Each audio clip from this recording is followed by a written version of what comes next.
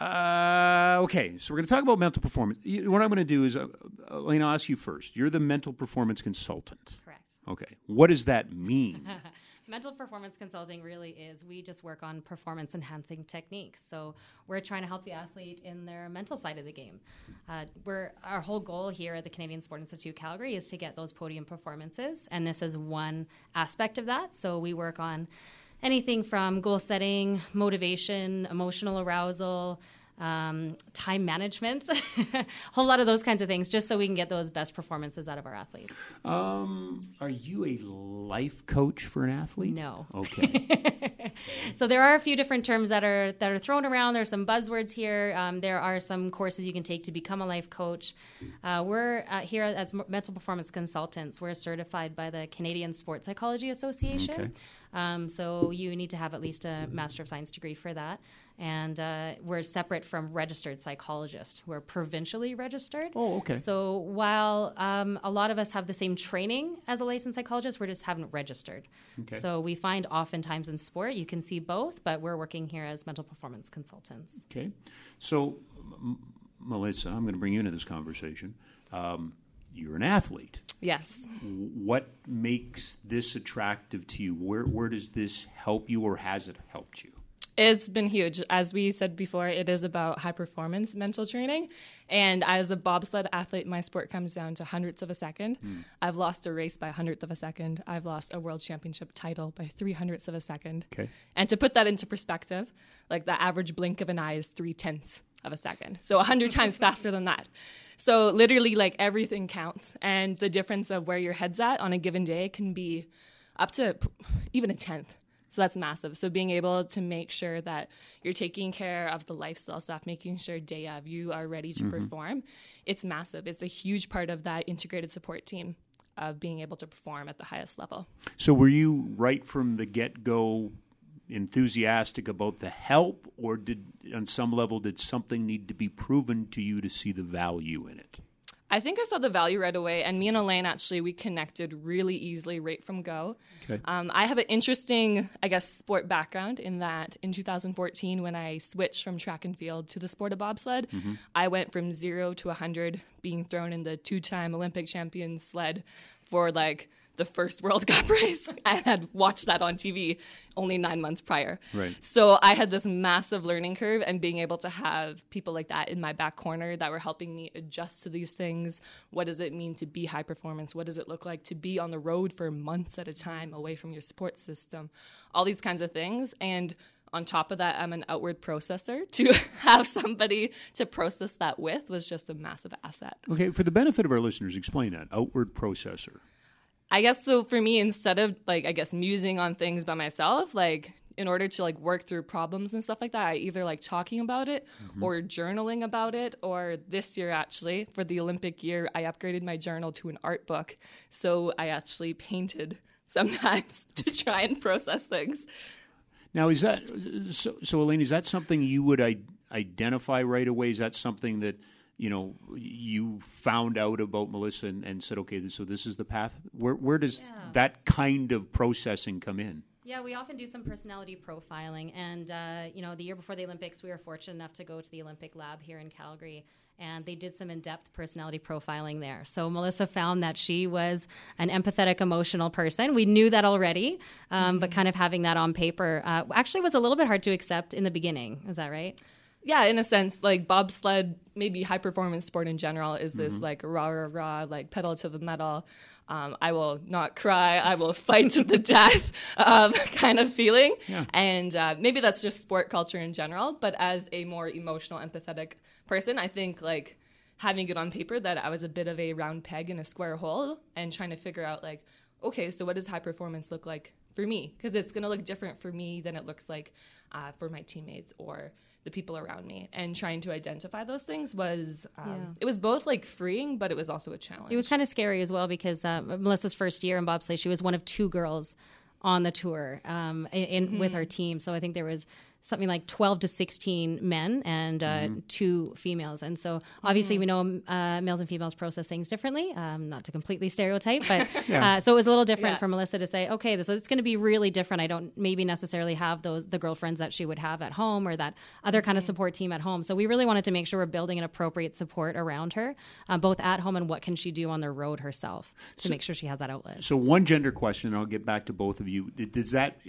because they process things differently, does that make the adoption of, the service or the help different for male and female? Well, sometimes everyone's different, but we have seen kind of some different stigmas in different sports. So even though we know that years and years ago, hockey was really early to adopt the field of sports psychology, there was still a lot of pushback. And so I think one of the biggest things to recognize is that you don't need to have something wrong with you to seek mental training support.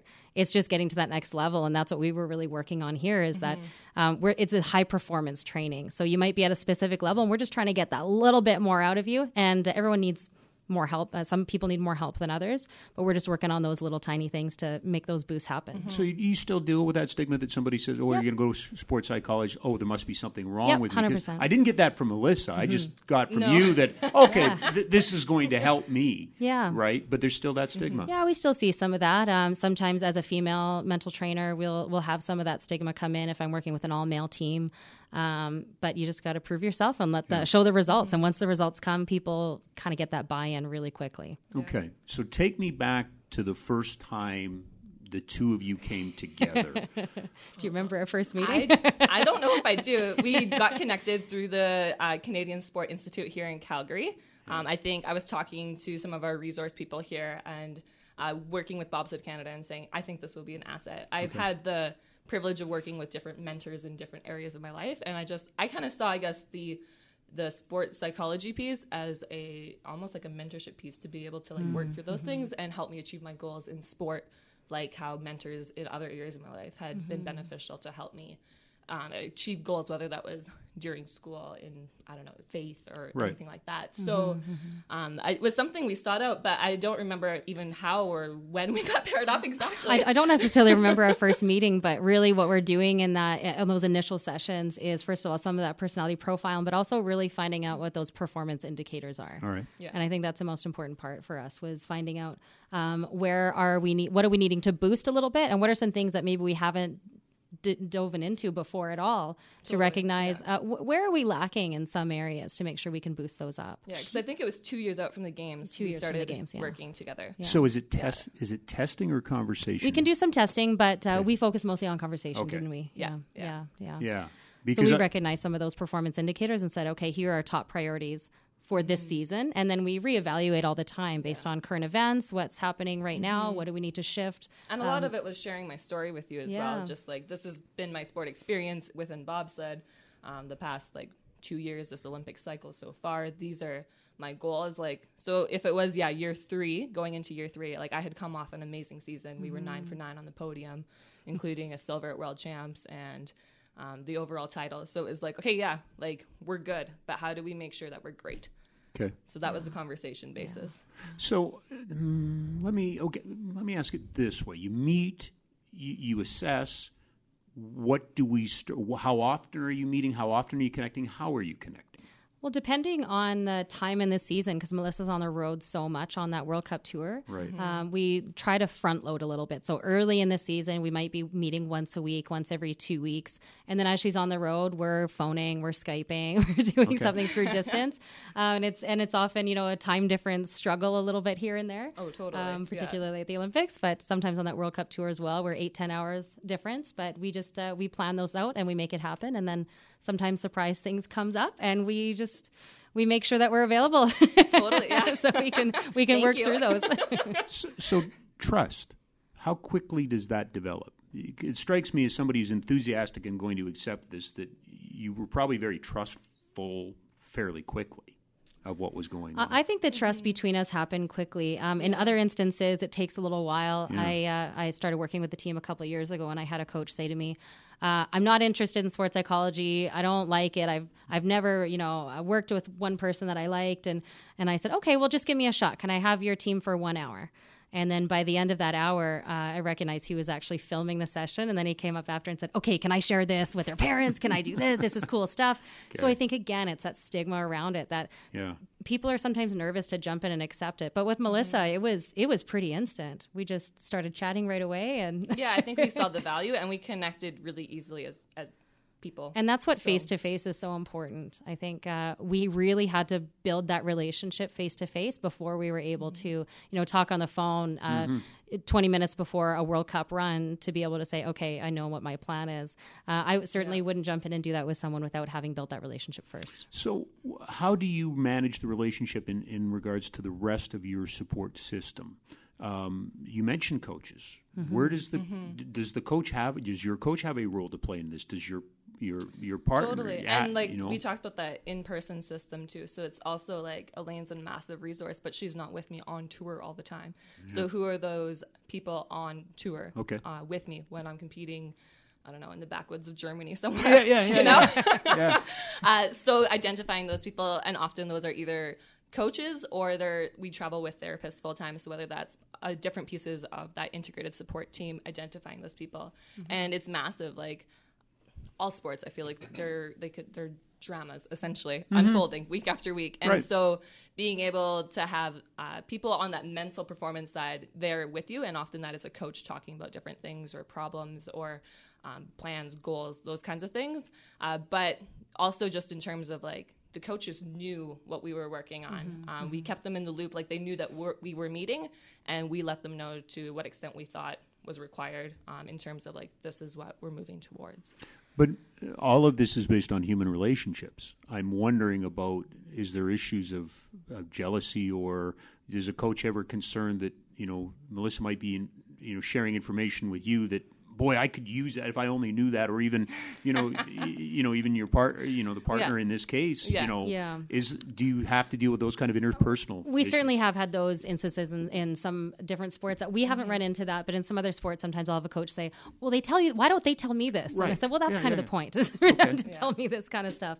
An important part to note is that what we chat about is confidential on my side. So even though we have those integrated support team meetings weekly or bi-weekly or monthly with a lot of different, with our different resources and our experts in the field, I'm not able to share what Melissa tells me, right? So I keep that in confidence. But on the other hand, Melissa's able to share whatever she likes. So she's able to open up to her coach as much as she wants. And she happens to be a bit of an open book. So that wasn't a particular struggle for us or for her coach, but we have run into that in the past in terms of mental performance consulting. How much of the work, how much of the communication between you is about, starts or, things that are away from the event itself? How much of it is your human experience as opposed to your athletic experience? We did a lot on both, actually. So we did look at the lifestyle things, because that's obviously your foundation or your building blocks to being able to have a great performance.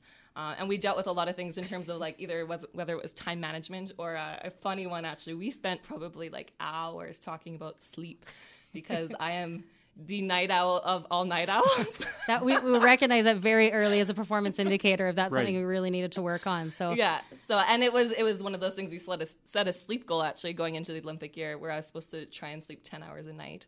Which we saw in training, in performance, it was an indicator. And so we had all these different strategies. So there was that holistic health side, but then we also talked about like, okay, so pre-race routines, what does that look like?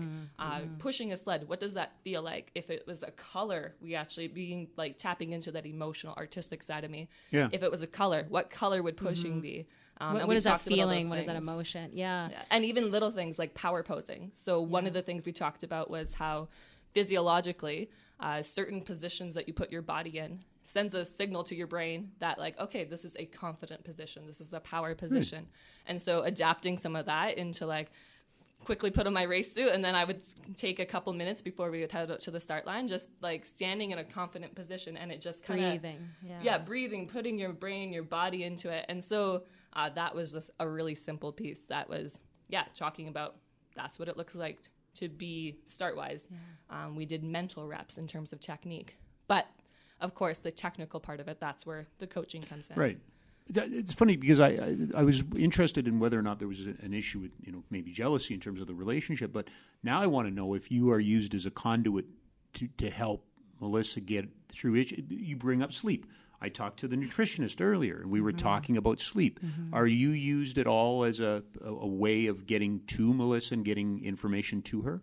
Oh yeah, for sure. I'll often have coaches come to me and say, or a physiologist say, "Hey, we're looking at." They do daily monitoring. Yeah. Something's a little off on their monitoring. You Right. know, their sleep's really dipped. Are they getting sick? Are they in finals? You know, in university, is it a World Cup coming up? Are they nervous?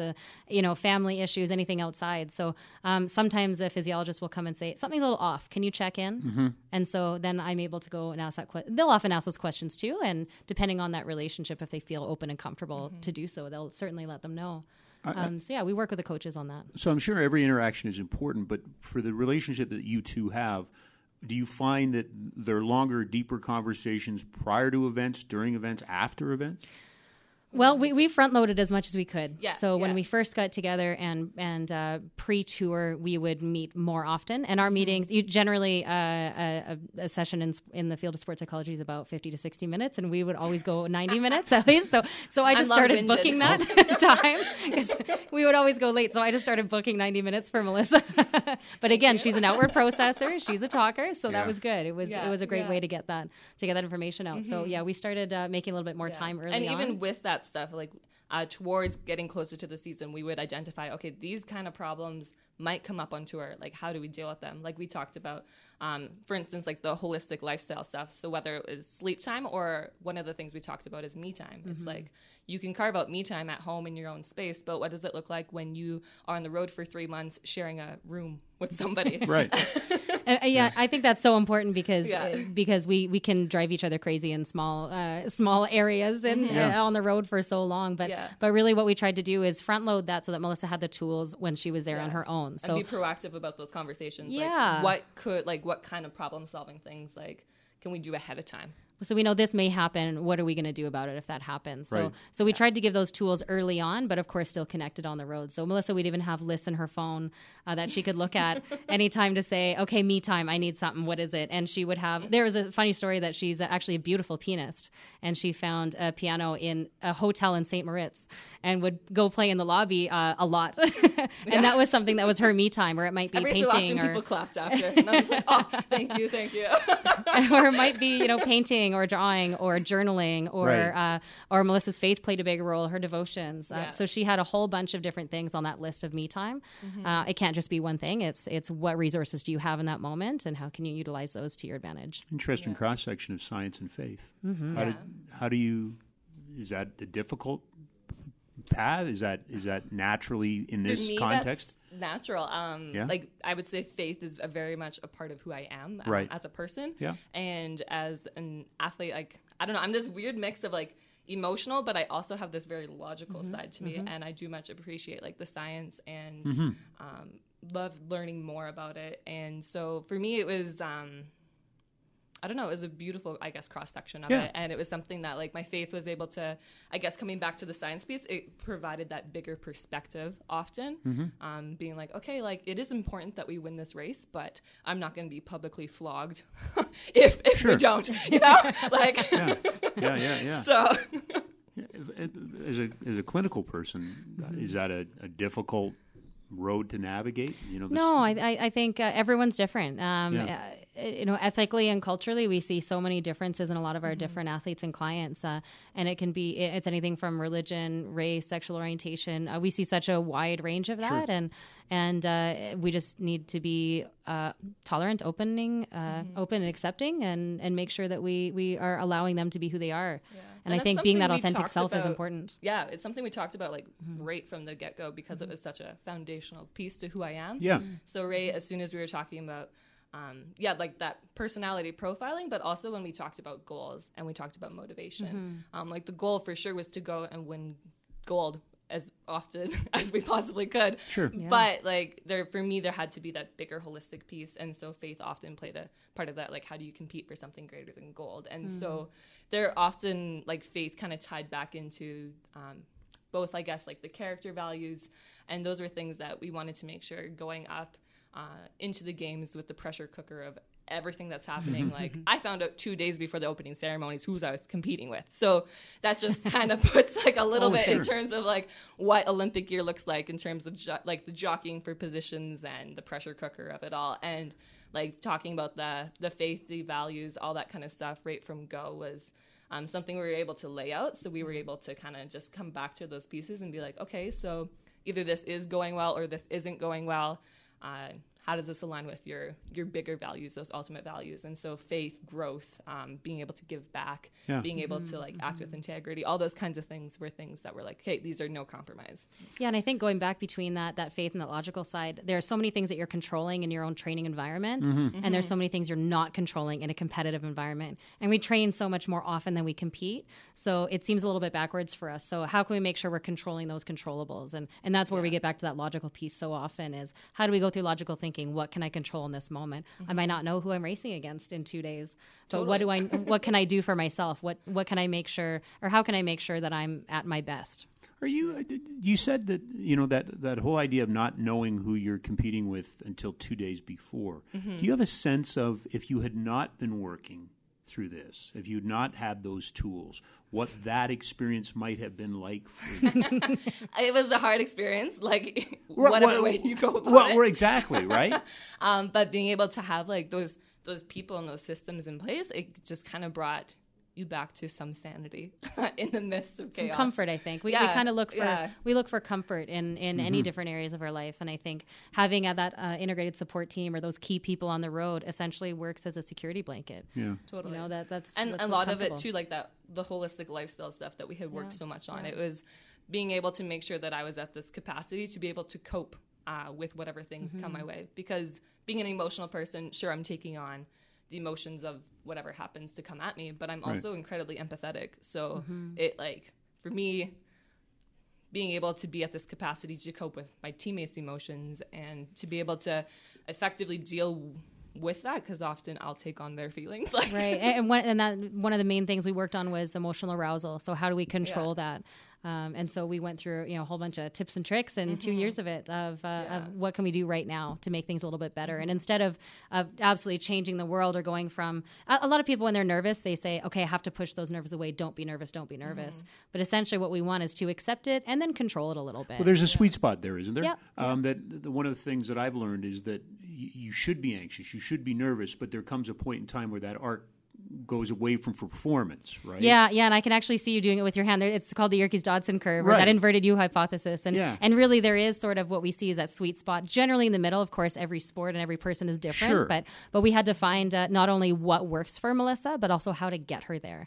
Yeah. And so that was, I think, really important, is finding out, so let's say you want to be a 5 on that scale, how are we going to get you to a 5 if we're thinking about those numbers? And it was interesting, right? Because it's one of those things, like, as an emotional person, values-wise, but also performance-wise, it was like, I wanted to be able to be and embrace those different emotions, but I didn't want to be debilitated by them. Yeah. I think it would have been easy to come into this conversation. The title is, the Mental Performance Toolbox. Well, let's talk about tools, but it seems to me it's not that black and white practical. Correct. Give me your list give me your list of tools. But there's a list, but there's a whole lot of different ways to get there. But it's simple things, as we've heard in this conversation. It's the journaling. It's having the list on the phone. It's they're not they're not some sort of obscure scientific here, pull this chart out and look. Right. It really is about giving Melissa things that she believes in. So it's about knowing yourself and then also being able to work from that space to be able to perform. Well, I think knowing yourself, but also I think that you mentioned that trust earlier. I think that was such an important part for Melissa to say, hey, okay, this sounds really weird, but I'm going to try it. And having that trust. And I had to trust in her that she would do it. Yeah. And then for her to come back and say, oh my God, I did that. That was so cool. It worked. I want to try that again. I mean, that was really neat. Yeah. So like less than 100 days before the opening ceremonies, my body decided to go a little hectic and stop cooperating with me. And so talking about that trust piece again, we had to walk through trust on a whole different level when I was sidelined for 3 to 4 World Cup races in the second half of the season, going into the Olympics. And so it was interesting because it kind of put all those things into like hyperdrive, being like the things I could control seemed to be getting less and less. I'm like, I can't even control my own body right now. This sucks. And working through that. And so the trust piece was a theme, not only in like being able to, I guess, execute and try different things, but also like there was this theme of being able to trust the process and trust the training. And so we talked a lot about that confidence piece, about being able to be like, no, I've put in the training. My body knows what to do. Right now, my job is to control, like, do what I can do and control with working with my integrated support team, to talk with coaches, to talk with therapists, to talk with Elaine about the mental performance side, to prepare myself, because once my body's back where it can be and should be, it's go time. Yeah, and that's why Melissa was so fortunate to have people here at the Canadian Sport Institute Calgary. She has these people around her that can really support. So she was working with her physiologist and physiotherapist and massage therapist and myself and her coaches, and everyone's kind of working together for a common goal. And I think that was so, so important because, as a side note, Melissa loves puzzles. She's a bit of a puzzle junkie, and I think she seems to come by it honestly, because she said her family is the same way. And it's a bit of a strange quirk with her, but we've embraced it. That was also part of the me time thing. It's very relaxing for her and she enjoys it. And there's also a little sense of accomplishment. And I remember being in the holding camp. You were in a hotel downtown. Your body's not cooperating. The panic sets in. What am I controlling? I remember going out and finding this Canadian puzzle and dropping it off at our hotel and just like, hey, the foundation, the pieces are there. Pieces are there. You know this. You've done this. And my roommate we finished in, I think, a day and a half. So she found a more challenging, larger one for us. That's true. What will happen when you stop being an athlete? What will the disconnect be like? Is that going to be difficult for you, or are you going to be prepared? I mean, you're an adult, but I don't want to. But it's not like you're getting kicked out of the nest. But you know, you have such a great, strong bond, and I'm not saying for a second that would go away. But when you stop being an athlete, how difficult is that going to be to walk away? I guess it's one of those things that's hard to know until you're in that space. Sure. Even like going through this post-Olympic period, it's interesting because you don't realize how incredibly focused and tunnel vision you are working towards this one goal, and then you kind of March turns around and you're kind of like heads up and you're like, wow, the world is my oyster, and that's overwhelming and I don't know what I'm doing. And like having to go through that process of like refocusing and setting goals. And we did some work luckily in this season ahead of time to be able to be like, what does this summer look like? Right. And things What is post? Because oftentimes we see a bit of a post Olympics crash, where people do feel quite down. So we made sure to have a plan for that, and in the bigger picture, we make sure to have a plan for that kind of that life sport balance too. Yeah. We've had athletes with career-ending injuries, and then they go, well, what now? You know, they don't have they've identified so strongly as an athlete that. That's essentially what is completely identifying them, and they don't have necessarily other pieces to that puzzle around them. So, you know, that education or the family or the friends or that support team outside of them, because they put so much time and energy into that sport, where they realize, I'm pretty lopsided here. So we really try to work on that life sport balance so that we make sure that you're not just this totally season focused. it's been a process, like working through what do new goals look like, all that kind of stuff. And I would assume at the same time, like end of my career, it's going to be similar. It's going to be hard to shut that door, but at the same time, it's going to be working through that process and falling back on those values, because the reality is sport's not who I am, it's what I do. And I've been really fortunate to be able to grow as a person and to be able to use sport as this amazing, I guess, platform. But it's not who I am. Like the things that are greater than that we were able to identify. Talking about growth, talking about being able to give back, talking about relationships. And those are the things that, I guess, once you get to that retirement piece, that you're like, okay, we need to revisit these things. What does it look like in this new season with this new vehicle, whatever that may be? Right. And also those tools carry you through other aspects of your life as well. I've had you know, people high up in the banking world say, hey, you worked with my son, you know, he's a squash athlete or whatever it might be. Can you help me in these meetings? And so we really recognize that a lot of this is performance psychology. It's not just for sport. And so I think whatever Melissa chooses to do after sport, she's going to have a lot of these tools in her toolbox already. So she can, you know, going for a job interview, she'll be able to use that emotional arousal control to kind of get where she needs to be to best perform in that too. That performance, I guess the power posing we talked about earlier, I think initially when we introduced it, you had me watch a TED Talk. And it was actually a TED Talk that was based on some science around performance like the power posing, but going into job interviews. It wasn't anything to do with sport, actually. Sure. Yeah, so these tools, it's exciting because it is a building into yourself piece. It's not just let's push a bobsled faster, let's go crush it and win gold.